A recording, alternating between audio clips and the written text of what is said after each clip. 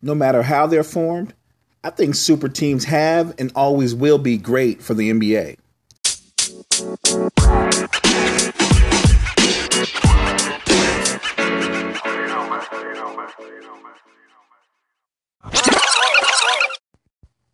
If you're a fan of the Warriors, then life is great. It can't get any better. Or maybe it could with a few more championships. What the Warriors have done over the last 4 seasons, winning 3 championships, going to 4 finals, they're just the latest of a long list of NBA super teams. And while I know most fans don't think what the Warriors have done has been organic, let's not forget Klay Thompson, Steph Curry, and Draymond were all drafted and all developed under the Warriors banner. And I know adding KD through free agency seems unfair. But what they've done is just create the latest super team, not the only super team in history. Not every team can be as organic as, say, the Spurs with Duncan, Ginobili, Parker. Think about this for Duncan. He comes into the league, he plays with a veteran, David Robinson, and they're able to win 2 titles. The Spurs add Parker, add Ginobili, and then later, late in Duncan's career, they make a draft trade and they acquire the rights to Kawhi Leonard. What makes a super team? How do you look at a team and decide whether or not they're a super team? Is it bringing in 2 or 3 stars to formulate a team or formulate a core of players? Is it what the Heat did when they added Bron, when they added Bosh to Wade? I'm just trying to figure out how so many fans think that super teams or the concept of super teams is brand new when they've been around forever. In all but not every case, one element of a super team that most of these teams have is they have at least one superstar. One guy that the other players, even the other stars, can play off of when things aren't going quite to plan. Like a LeBron James. Like a Michael Jordan. Like a Tim Duncan. Or even a Kareem Abdul-Jabbar or a Magic Johnson. Larry Bird. What about what Pierce, Garnett, and Allen were able to do over a 4-year span? Now, granted, all 3 of them were a little bit older, but at one time or another, they were all franchise players.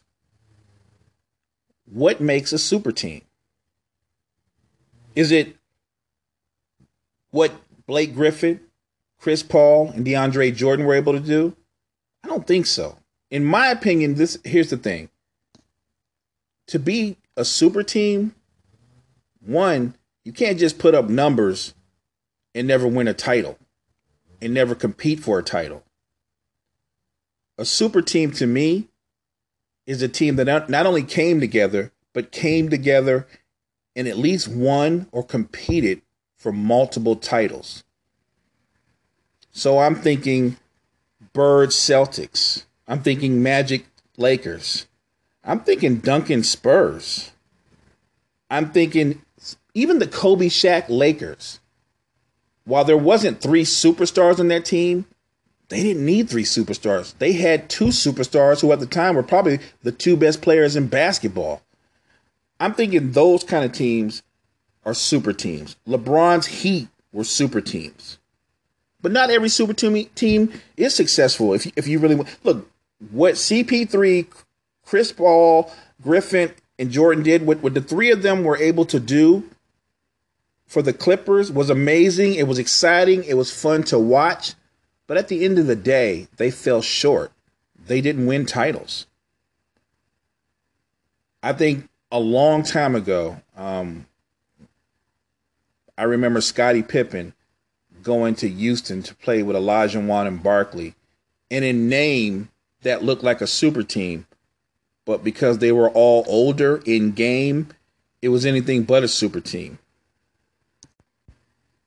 I'm hearing talk about the super team more and more over the last 2 or 3 years because in some ways, I guess, in some fans' eyes, it diminishes players. We don't diminish Larry Bird for having played with Kevin McHale, Robert Parrish, Dennis Johnson, and Danny Ainge. We don't diminish him.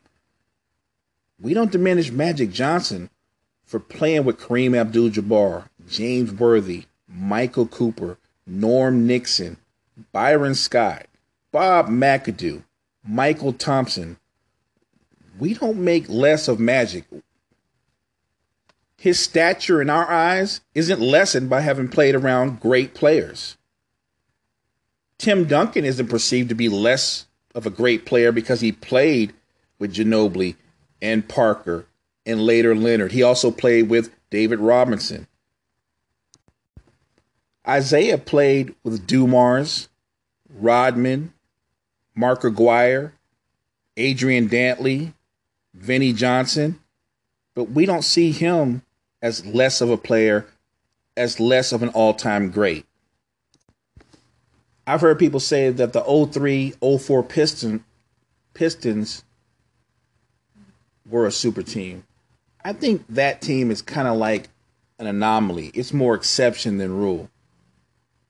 That team was a great elite defensive team. And then they added to a team that already had Chauncey Billups, Rip Hamilton, Ben Wallace, Tayshaun Prince. They added Rasheed Wallace.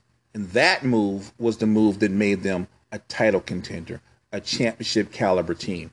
But even then, I don't think that's what I wouldn't call that a super team. They were all really good players. And some of them went to the all-star team multiple times, but I'm not sure any one player on that team was ever a franchise player.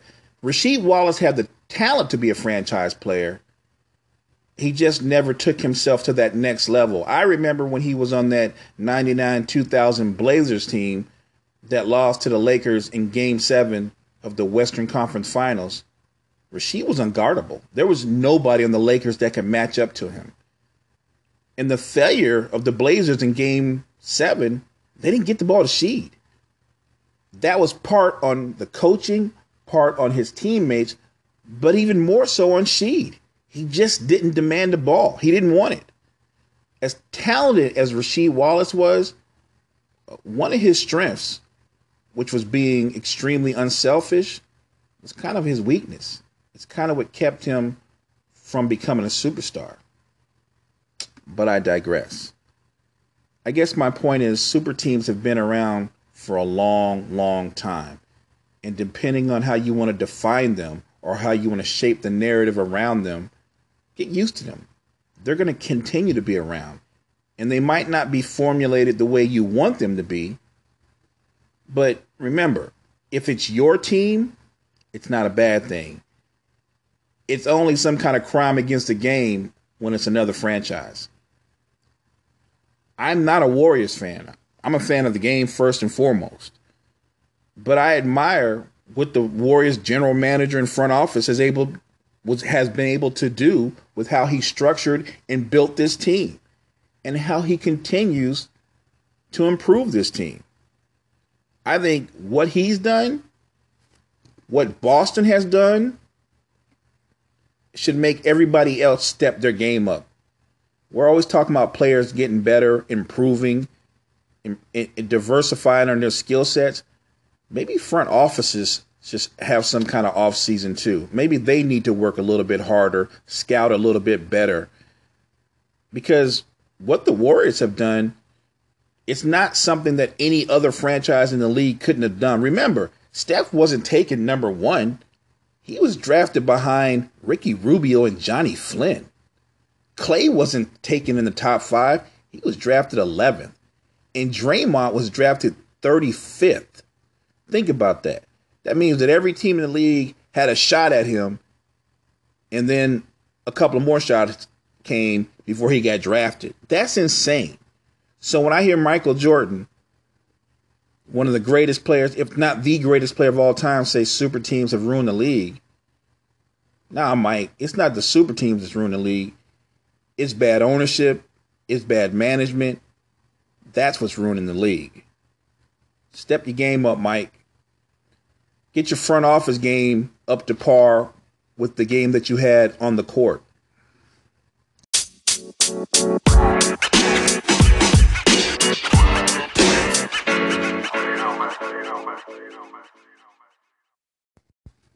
Yeah, I said it. Look, to borrow one of Rob Parker's lines, or at least I'll take a spin of one of the Rob Parker lines. Mike might be the GOAT as a player, but right now, he's the worst owner all time. I'm just saying, let's not make excuses. If your franchise is a bottom dweller, if your franchise has been struggling for 8 to 10 years, and if the talent isn't up to par, that's not the Warriors' fault or the Spurs' fault or the Celtics' fault. That's your front office's fault. Hold them accountable. In other NBA news, hey, salute to Manu Ginobili. Great career, headed straight to the Hall of Fame. One of the great competitors in NBA history. 4-time champion, 2-time NBA All-Star, 2-time All-NBA third team, 6th Man of the Year, NBA All-Rookie second team. He's a EuroLeague champion.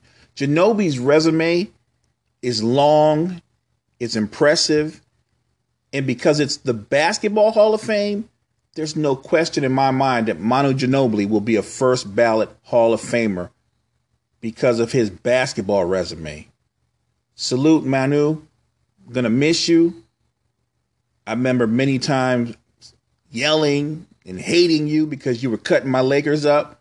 But as a basketball fan, you're a great competitor, a great ambassador to the game.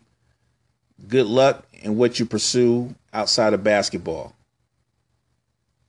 Also, I want to talk about something that I heard from Steph Curry, something that I thought was really impressive and really cool to hear. Steph said in a letter he penned to the Players Tribute, I want our girls to grow up knowing that there are no boundaries, that they can be placed on their futures. My bad. Period. I want them to grow up in a world where their gender does not feel like a rule book for what they should think or be or do. And I want them to grow up believing that they can dream big and strive for careers where they'll be treated fairly and, of course, paid equally. He added later, because every day is when the pay gap is affecting women. And every day is when the pay gap is sending the wrong message to young women about who they are and how they're valued and what they can or cannot be. I think this is going to shift a lot of people's perspective. I think what Steph said was really important. I think I'd like to see more athletes step out and speak on this in this kind of way, with this kind of passion or compassion. Good looking out, Steph. I feel you on every word you said, fam. If I sound a little over the top or I'm getting ahead of myself with my words, it's because I'm really hyped today. It's my youngest daughter's birthday, and I can't wait for her to see her gift. I mean, I'm as excited as she's going to be. Maybe I'm more excited. Maybe that's why I'm so pumped up. I'm probably going to do a show later on tonight with H. Hopefully he'll be available. If not, that's fine. And I don't normally do Facebook responses on a Wednesday, but somebody posed a question, or not a question, he just made a statement. He said Kobe Bryant is the most overrated player in NBA history.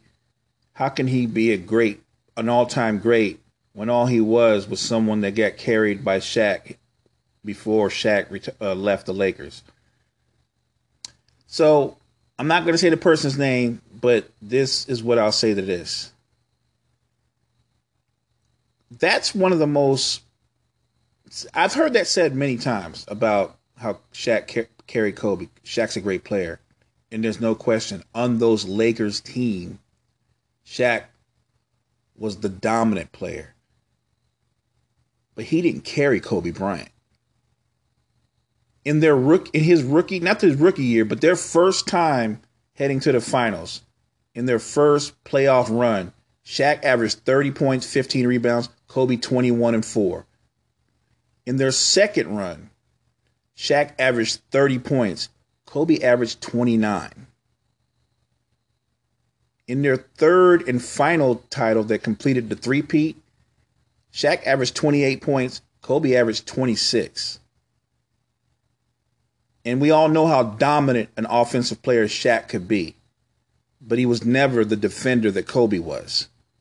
So while Shaq deserves all the credit for winning those 3 finals MVPs, the journey that led to them getting to the finals, Kobe was as big a part as Shaq was. And that's something that should be acknowledged. So no, I don't agree that Shaq carried Kobe Bryant.